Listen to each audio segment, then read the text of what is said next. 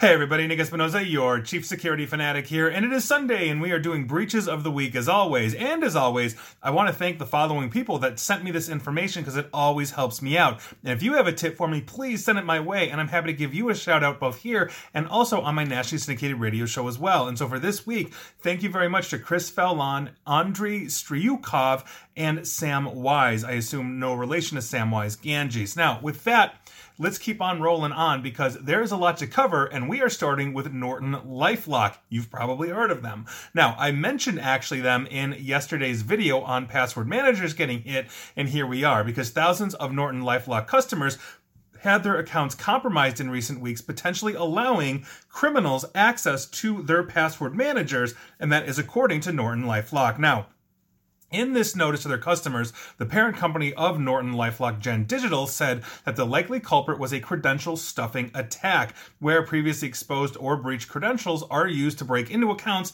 on different sites and services that share the same passwords rather than compromise of its own system. So if you're a Norton Lifelock customer, obviously change your passwords, enable their multi-factor authentication, which should be enforced on you out of the gate. I talked about that yesterday. If you want more in-depth information, go see that video or listen to that podcast. Moving on, let's talk about Community Healthcare Network, specifically one of their affiliates, Fisher's Digestive Care in the state of Indiana. They confirmed that third-party tracking technologies were installed into their websites, including their MyChart patient portal. Based on the results of that investigation, Community Health determined the type of information, basically that this was being captured by this third party varies. Quote, "Our investigation was unable to determine whether and to what extent each user interacted with these data fields, so we cannot say with certainty what information was involved." Now, if this is anything like the previous breaches of third parties being scraped, like Facebook and Google integrating their software development kits into MyChart, which we saw a huge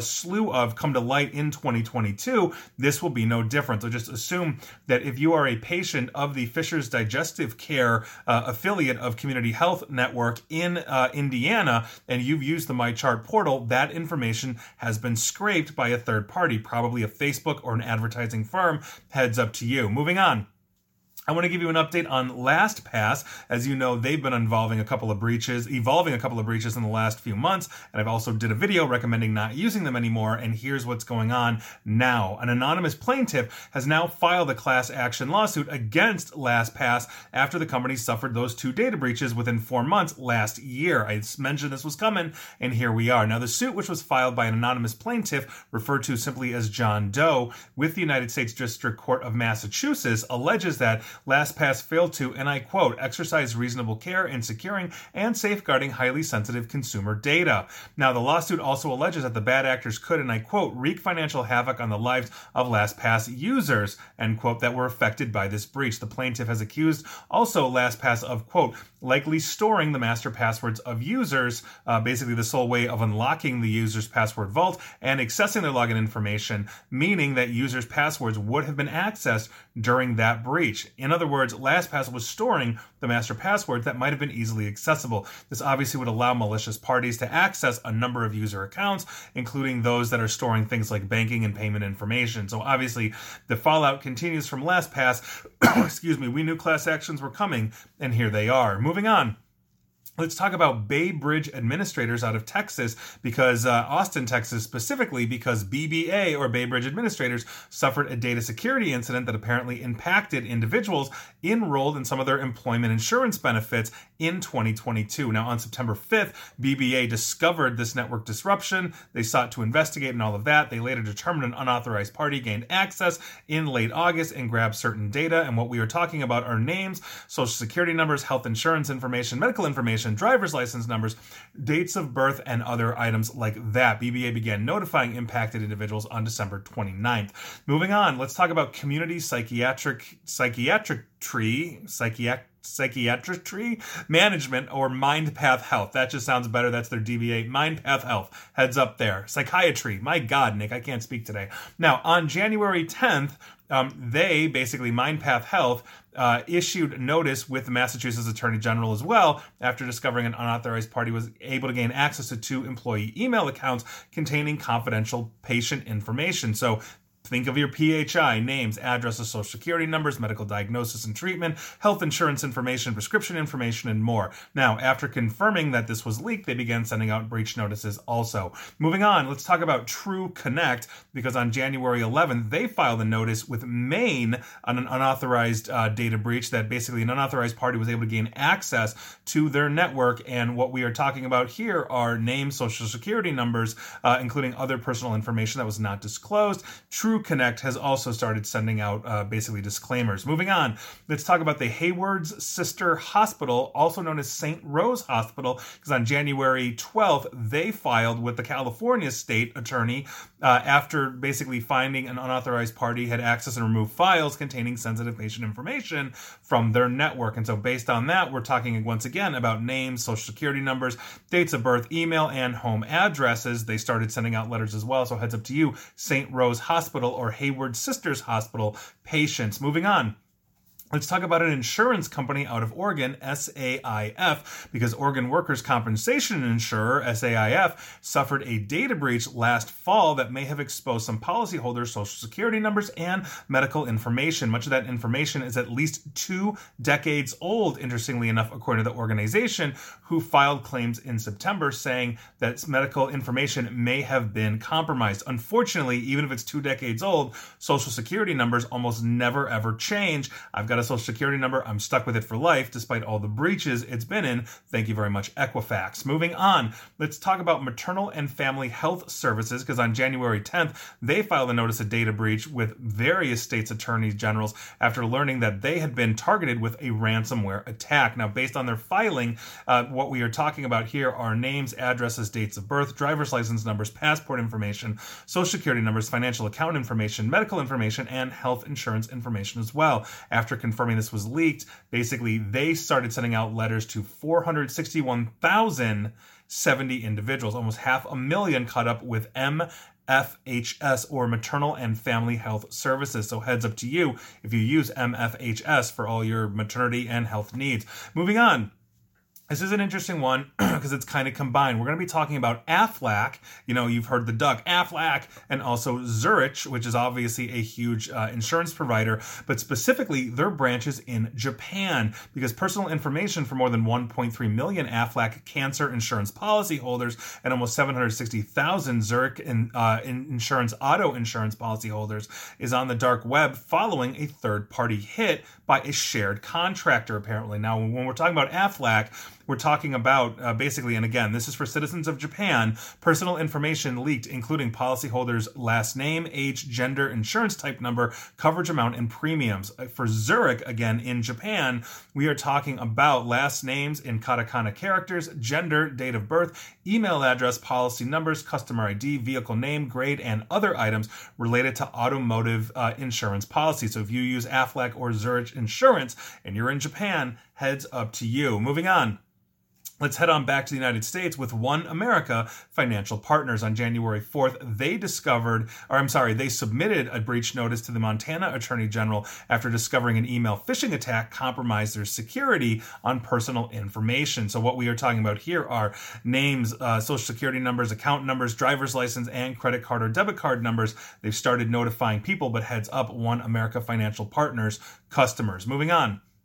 Let's talk about the British newspaper The Guardian, because they confirm that cyber criminals access the personal details of their staff members during a ransomware attack, specifically the staff members that are in the United Kingdom. Now, The Guardian confirmed this data breach in an update email to its staff this past Wednesday, which the newspaper then reported on itself in their own publication after that. The Guardian also warned its UK staff that attackers had accessed their sensitive personal information as well. The newspaper has approximately 1,500 employees, 90% of which are in the UK, so heads up to you, Guardian staff. Moving on, let's talk about Dickey's Barbecue. This is actually an update from a data breach that occurred between 2019 through 2020.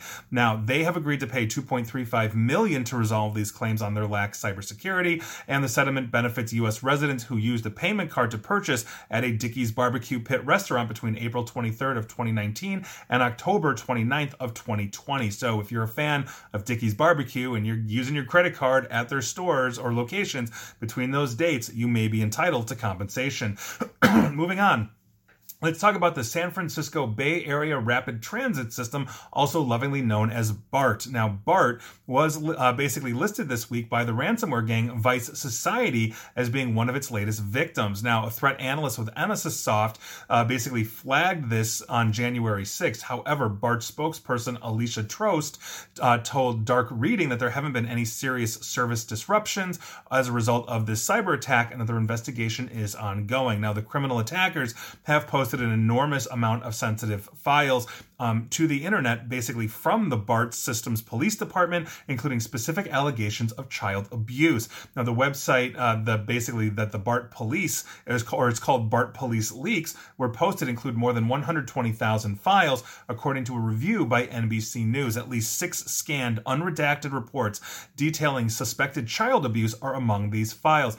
Those reports state the name and birth dates of the endangered children, and in some cases give descriptions of an adult and the alleged abuse. That obviously is a very huge problem, very deep consideration for children, and here we are. So heads up to you if you've had any run-ins specifically with the police squad for the transit system BART in San Francisco, or maybe BART in general. We'll see what they've got, but heads up to you, BART users. Moving on. Let's talk about Shields Healthcare Group. This is actually an update because the Shields Healthcare Group allowed third-party criminal attackers to gain access to its computer systems during a March 2022 data breach that exposed the sensitive information of around 2 million patients. This is according to a new class action against them. So we're going to see where this goes, but as always, it's usually cheaper to just secure your infrastructure and pay up front than it is to pay class actions. So Shields Healthcare Group is probably going to be paying, and you may be entitled to compensation. Moving on.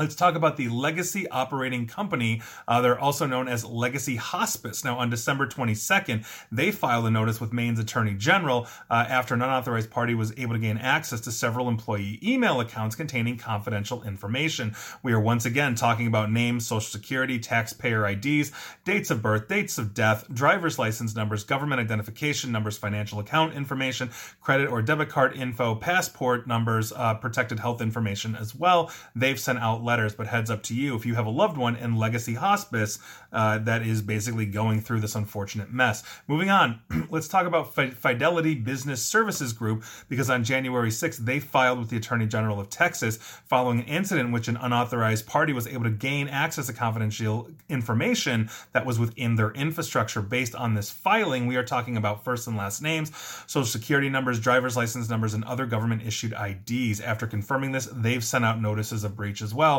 Heads up, Fidelity Building Service Group customers and employees. Moving on, let's talk about the Des Moines, Iowa public school system, because Des Moines, Iowa public schools canceled classes this past Wednesday for a second straight day after a cybersecurity breach of the district servers that is basically being treated as a ransomware attack. Classes are scheduled to resume, or were scheduled to resume this Thursday morning after IT staff, quote, made significant progress in restoring many of our systems. That's according to district officials. Students basically should expect an offline learning experience with limited internet and no Wi-Fi. In addition, the district is extending the school year through June 2nd to make up for this lost time. It usually ends May 31st, so I'm sure the students will be thrilled on that. Hopefully, they are back online. I did not see a follow-up article saying that they were, but here's hoping they are, so good luck, Des Moines Public Schools. You are one of many school districts that just easily gets hit. Moving on. We've got some finales for you today, and the first finale is on remote work. That's right, since the bomb dropping of the pandemic, we've all been working remote, or most of us have. Now, there has been some calls to return to work in the office, but again, most of us are still remote, and here's what's going on, because evidently one of the most notable effects of remote work on business is an increased vulnerability in data breaches, and now we've got the numbers, as companies obviously have shifted their operations. Cyber criminals have taken advantage of the lack of security controls, and here are the numbers. And we see this just anecdotally when we are assessing organizations that have remote workers. The security is obviously rather lax in many of these cases, and that's something that needs to be addressed. Now, Policy Rack recently conducted research to understand which countries and industries are most impacted by data breaches, the nations that the attackers tend to target frequently, as well as how remote work has influenced the cost of a breach. Now, the results revealed that the healthcare sector is paying a steep price for data breaches, with the average cost of an incident estimated at $9.23 million. That's the highest figure among any industry surveyed. And you just noticed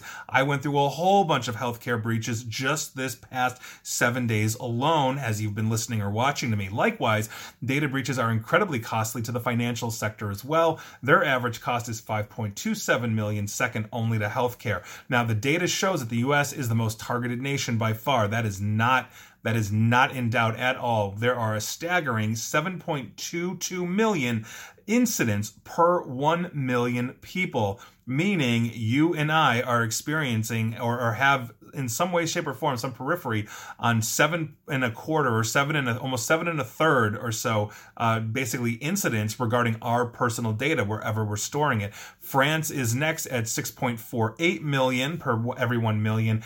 Canada and the UK are also basically popular targets as well. Australia has also been raising. We've seen some spectacular data breaches in Australia, unfortunately, that have impacted a lot of that population. Now, the United States is the most costly country for data breach incidents. The cost average is 9 million, just over 9 million, and basically 4.8 million more than the worldwide price tag of 4.2, meaning we are the most expensive country to recover as well. So this is obviously a huge thing. The research also has revealed that the cybersecurity landscape in the U.S. has been proven perilous, with 2.4 billion data breaches since its inception, including 452 million within the last 3 years alone. That is, I think, a very accurate number in the sense that the breaches that we report are staggeringly low. I've just gone through, 20 odd breaches in the past week here with you, however, 10, 20 breaches, and I promise you that is a drop in the bucket. I have literally been in meetings where the company says, despite my advice, we are never going to report this. This is never going to see the light of day. I'm not sitting here talking about them on this podcast or video or on my radio show, so that's obviously a huge problem. But there you go. 30 million additional records have already been compromised in January, and I am halfway through January right now talking to you on the 15th. So this is a huge problem, and one of the leading causes of this is remote work. So if you have a remote workforce, you've got to make sure you're training them. They've got good cyber hygiene. Ideally, they've got company-issued hardened equipment. It's the best way to do it than opposed to use the family computer, because God knows what Junior is doing on that thing at 2 a.m. So a huge, huge thing. And with that, let's keep on going, because we have one more finally for you, and this is the U.S. Department of Interior. And this is why we have a serious problem with the federal government and cybersecurity. I am literally going to have an article published, I believe, tomorrow on essentially the FAA and the massive glitch that knocked out all of air travel. I happen to be sitting at O'Hare when that happened, so I wrote an article about it, and I should be published tomorrow on Monday, but this obviously is a huge, huge issue. Now, here's what's going on with the Department of Interior, and I think this is indicative of the rest of the federal government. More than 1/5 of the passwords protecting the network accounts at the U.S. Department of the Interior basically are weak enough to be cracked using standard methods, and that's according to a recently published security audit. Now, the audit was performed by the Inspector General, which obtained the cryptographic hashes for 85,944 employee Active Directory accounts. The auditors then used a list of more than 1.5 billion words that included things like dictionary for multiple language, U.S. government terminology, pop culture references, publicly available password lists harvested from past data breaches across both the public and private sector, and common keyword patterns such as QWERTY, because people just will right down the row and type QWERTY. Now, these results kind of sucked. In all, the auditors cracked 18,174, roughly 21% of the 85,944 cryptographic hashes that they tested. 288 of those were elevated users. 362 of those belonged to senior government employees. In the first 90 minutes of testing, auditors cracked the hashes for 16% of the department's user accounts. That is insane. Now, the audit also, interestingly enough, covered another security weakness, the failure to consistently implement multi-factor authentication, or MFA. The failure extended to 25 or 89% of the 28 high-value assets, which when breached would have a potential severe impact on agency operations. Meaning, as you're logging into those 28 high-valued portals with data and information to get your job at the Department of Interior done, 25 of them, 89%, really didn't have multi-factor authentication enabled or consistent, meaning you got 1,000 users, maybe 200 have it and 800 don't. That is a huge problem. And the commonly used passwords that the Department of Interior found are absolutely ridiculous. I mean, listen to these. These are the top passwords that they found that they could easily and instantly crack because these have been used constantly. The first one is with a capital P, password -1234. The dash makes it secure.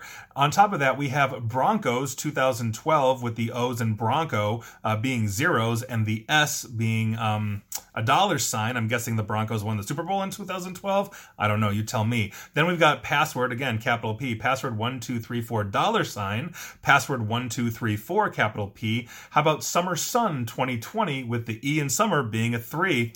Way to secure that. Here's Orlando _0000 Orlando with a 0 in the front of it. Password 1234 exclamation point. Change it 1234 password dollar sign and change it now exclamation point with an O for the with a 0 for the O. Those are horrible passwords. I've done a whole bunch of stuff on passwords and what makes a good password. You can go watch or listen to that. But there you go. Those were your breaches of the week. Absolutely nuts. The U.S. government really needs to up their game. There needs to be consistency. Again, I've got an article that is going to go into detail with this, and the FAA issue really underscore the problems that we've got in technology debt, in management of the federal government's IT and cybersecurity systems. So we'll see where this goes, but those are your breaches of the week. Another crazy week. Were you affected?